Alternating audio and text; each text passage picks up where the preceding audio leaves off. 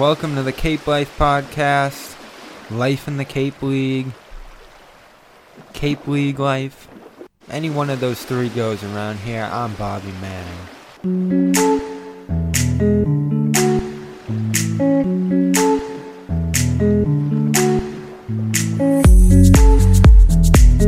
Let's take a quick breather from the crises in this league, as well as the temporary player dilemma, the things they have to work through to get the year running every single season.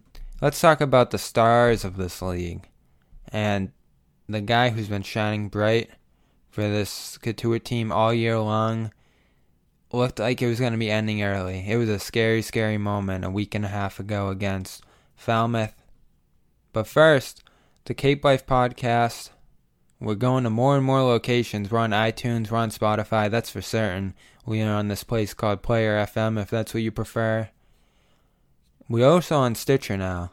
Now, the one I'm still battling for, I'm in the back room right now fighting these people, iHeartRadio. I was talking to someone in the stands about 2 weeks ago, and they said, I use iHeartRadio. This is the number one podcast app. Now, me being the iPhone elitist I am, over here using the iTunes podcast app, I'm thinking that's how everybody gets their podcast. Well, nope. There's other ways, Bobby. iHeartRadio coming soon. We're battling for that one, the number one podcast streaming app. If you didn't know, now you know. But let me know if there's a platform that we don't have, that we aren't on yet, Life in the Cape League, then let us know. We'll get on there as soon as possible. If you have some of these platforms, please subscribe. Please rate 5 stars, iTunes, wherever else you can rate. Really appreciate it. Anyway, Nick Gonzalez. This guy is incredible. If you haven't seen him playing second base for Couture this year, you better get down the Lowell Park. He is .355 this season. Led all at Cape Cod League at one point in average, just as he led at the NCAA down in New Mexico State. 28 runs, that's 16% of Couture's runs this season, 9 doubles, 2 triples, 6 bombs, 2 of those in the last 5 games. 24 RBI, 15 walks to 14 strikeouts. He's walked more than he's struck out. And he's 5 for 5 from the base pass. We got to know him a little bit here before we get into that scary moment against Falmouth. His movie obsession, what makes him who he is as a player, where he took that big jump to becoming a great player. Got to chat quite a bit these last couple of weeks with Nick Gonzalez, which is great. Awesome interview. Appreciate that from him. New Mexico State's Nick Gonzalez is up here on the Cape Life Podcast. All right, welcome to the Cape Life Podcast, Life in the Cape League. Cape Life League. We're trying out all the names. And we're here with Nick Gonzalez, who is leading the team in average to start the year. What's gone right for you so far, you feel like? Feeling real good at the plate and finding a good pitch to hit, being aggressive. Coach Roberts is helping us all. We've been real aggressive lately and trying to find a good pitch to hit and make it solid contact. So how'd you get into baseball growing up? Baseball, my dad played baseball and my mom played softball. We played. I had an older brother who always played baseball, so every time he was at the park, I was at the park too. And it was baseball and football mostly. That's what we played. What took you toward baseball? Was that just what you had the most success in? Yeah, I think it was the most success in size as well. My brother, he chose football, but he's actually like 5 inches taller than me and about 100 pounds more. So he's a lot bigger than I am. So I think the size, and I had more success in baseball. What's the key to a guy your size having so much success? Is it the speed game? No, I think it's more just knowing what kind of hitter and what kind of player you are. I know I'm not a guy who is going to hit a ton of home runs, I have to really stay within myself while I'm hitting BP and while I'm in the game. Was there a moment growing up where you felt, I could be pretty good at this when you were playing? Growing up, I had success and everything, but I never really think that. I take it a day at a time and just come out and try to get better every day. So what brought you to New Mexico State? Yeah, it's a funny story. I don't really. It wasn't like my dream school or anything, but that was about the only school that had interest in me that was close to home, which is Arizona. Tucson, so it's about 3.5-hour drive from Tucson. Do you feel like school's overlooked you a little bit in recruitment? Yeah, a little bit, but I mean, no hard feelings at all. I'm happy where I am, and I'm really glad of the teammates I've met and the bonds I have with all of them. So you've probably heard this a million times, but you led the country in average last year. What do you think allowed you to take the leap you did in your sophomore season? Yeah, I think the help with my coaches and the work I put in, and also the experience. You know, I had coming out of high school. You know, I wasn't as disciplined as I was my sophomore year. So freshman year of college, I was kind of just a free swinger, and my sophomore year, I was able to dial it down. Coming here to Cotuit, what brought you to this team? Actually, Coach Roberts, he had my coach Brian Green back in New Mexico State was wanted me to come here to learn to steal more bases and be a better base stealer and base runner. And he had sent a few guys here when he was at Kentucky, and then he had sent me here actually last year, the end of last year. How'd you get here? I flew here from Indiana last summer, and then this time I flew from Arizona. What do you make of the season so far? Especially today, I want to talk to you about that play over at first base and the 4-1 win over Bourne.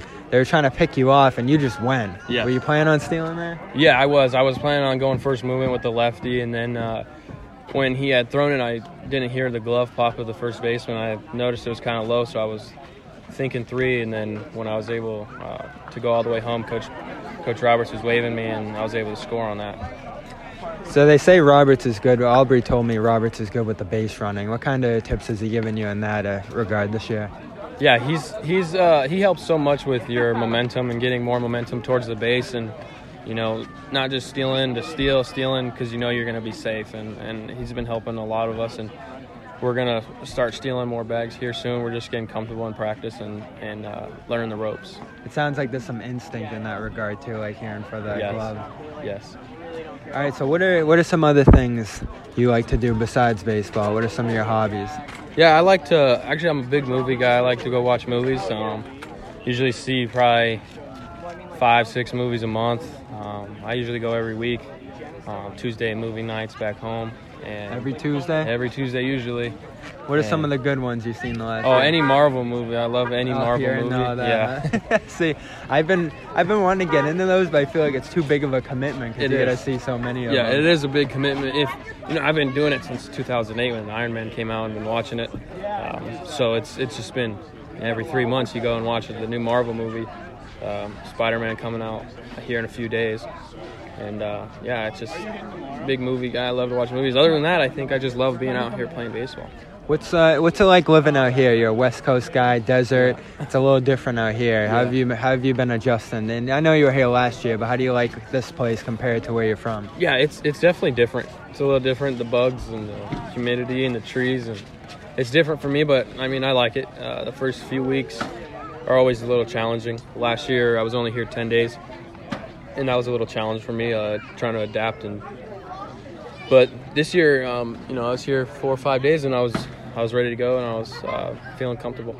How does it feel to be in a groove like you are to start this season? Yeah, it feels really good. It's good to get the jitters out of the way and get to playing baseball like I can.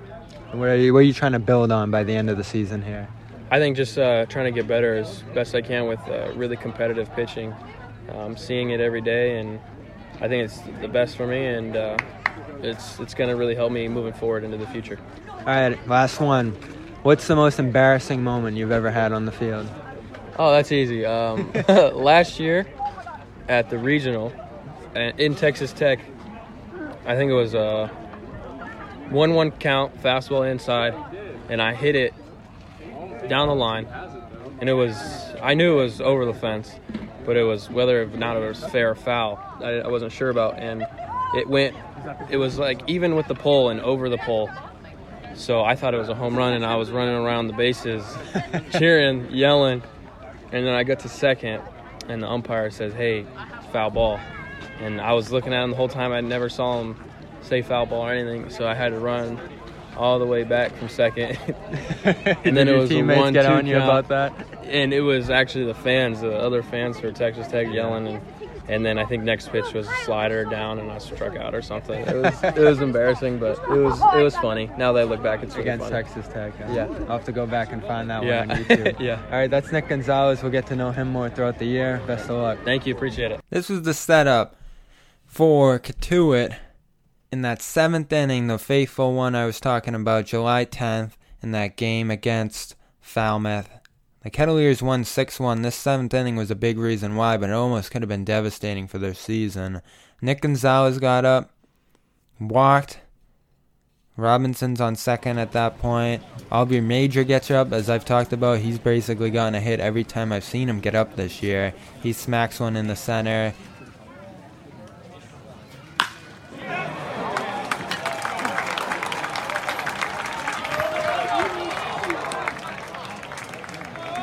Robinson scores. Gonzalez gets all the way out to third. Now Casey Schmidt comes up. He hits a ball in the play right over toward first base. They throw home. Now Falmouth's catcher, Troy Clonch, he gets in the way of Gonzalez as they slide in. Gonzalez is going feet first in them. There's a huge collision at the plate. Now Clonch, unable to lay the tag down. Gonzalez scores on that play. And I'm looking around. At that point, it's 4-1 Cotuit, and Clonch is down. Everybody's surrounding him. He's rolling around, agony on the ground. I didn't even see where Gonzalez went on that play. I think he scampered right back into the dugout. And then the guy next to me says, "Oh, look, Gonzalez, I think he's hurt over there in the dugout," and he was. Couldn't put any pressure on that right foot. Then you start hearing the whispers after the game. He comes right out. They send Looper Fido to second base, which of course knocks Kyle Nicholas into the leadoff position, the closer for this team, and Gonzalez is done for the game. You start to hear the whispers. Is it a stress fracture? He can't put any weight on it. He can't walk. I went over and talked to him. He was hanging on the side of the dugout. I'm like, "You know what it is?" He's like, "Oh, I gotta go get an x-ray." That was scary. They go to the ER that whole night. Around midnight, I was keeping in touch with his dad. And they get the great news right after midnight, after waiting hours. Bruce, the GM, was there with him, of the Kettleers. And they get the great news after midnight. No break, no fracture, not even anything to precautionarily send Gonzalez back home for the season. So he takes a few nights off, shakes it off. Next 4 games, 2 home runs in 4 games. He just keeps going just like that. Gonzalez is incredible. Here's the second half of my interview with him about that scary moment against Falmouth. So we're back here with Nick Gonzalez on the Cape Life podcast. And last Wednesday, everybody saw that scary moment when you collided at home plate against Falmouth there. How scary was that for you? It wasn't too scary. Once I kind of, took a deep breath and took a seat on the bench, and I was trying to walk around a little bit. At first, I couldn't put any pressure on my leg, so they were worried it might be like a stress fracture or something in my shin. But after about an hour or two, the pain went away a little bit, and it ended up being just a pretty bad bruise, and everyone just wanted to make sure that I wouldn't get hurt anymore. So I took a few days off. I probably could have came back earlier, but just precautionary, and the training staff did a great job healing me and making sure I was ready to go for today. Well, the thing was, the catcher was out there rolling around on the ground. Yeah. So I think me and other people were looking over there, and you made it back to the dugout. Yep. So I know Coach Roberts said he had a similar injury, but he had a lot more swelling in the knee. Yes. You didn't really have that, did you? No, I had no swelling really until the next day, and it was just in my muscles. No, not around the ankle or the knee.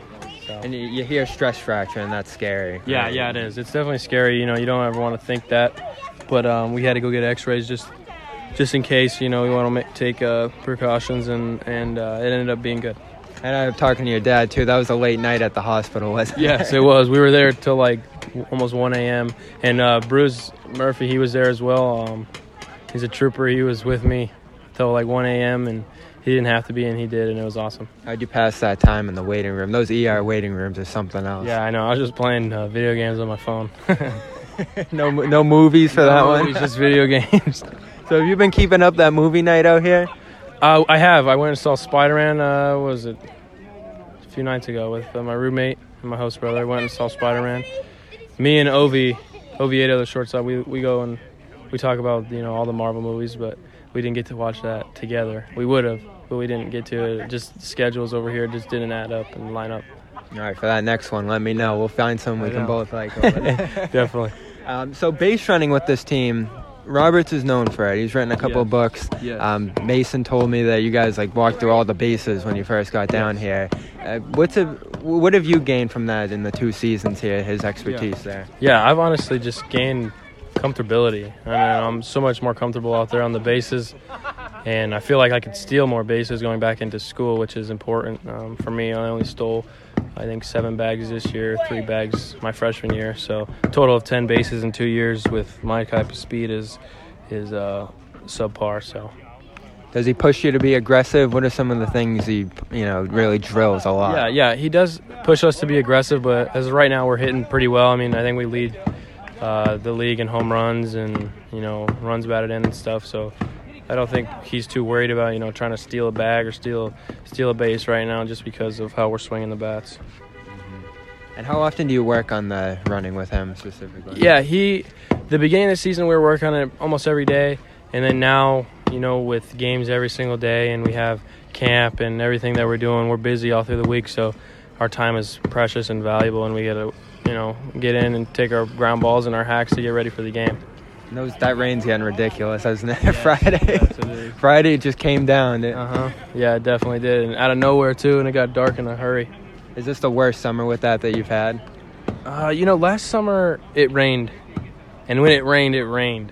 I mean, everything was flooded, and you had to wait a few days just to play, and the drainage of the field was terrible. We actually, our clubhouse type dugout, it was downhill, so it just flooded in there.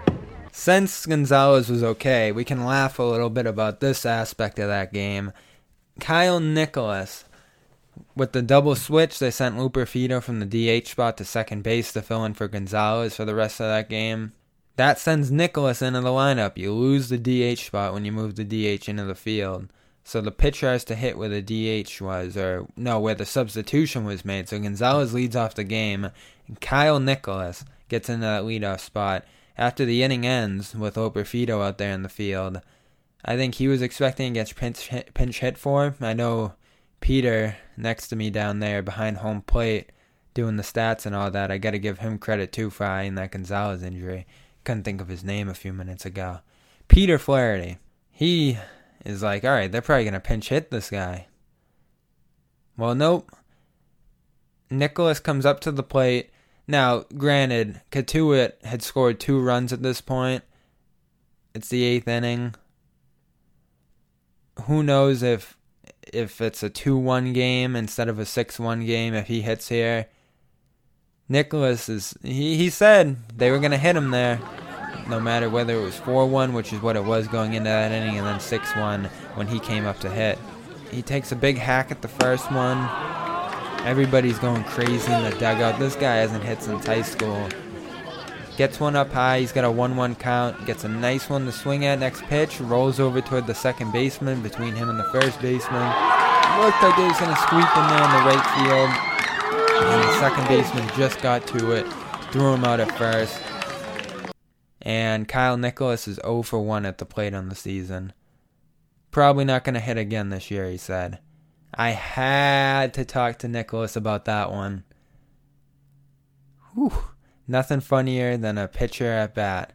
And the NL still does it multiple times a game in the MLB. Imagine that. Anyway, Nicholas is going to wrap up episode 6 of the Cape Life podcast. Welcome back to Life in the Cape League, the Cape Life podcast. I always butcher the names. I have 3 of them. Kyle Nicholas is here with us, pitcher for Katuit and Ball State. Welcome.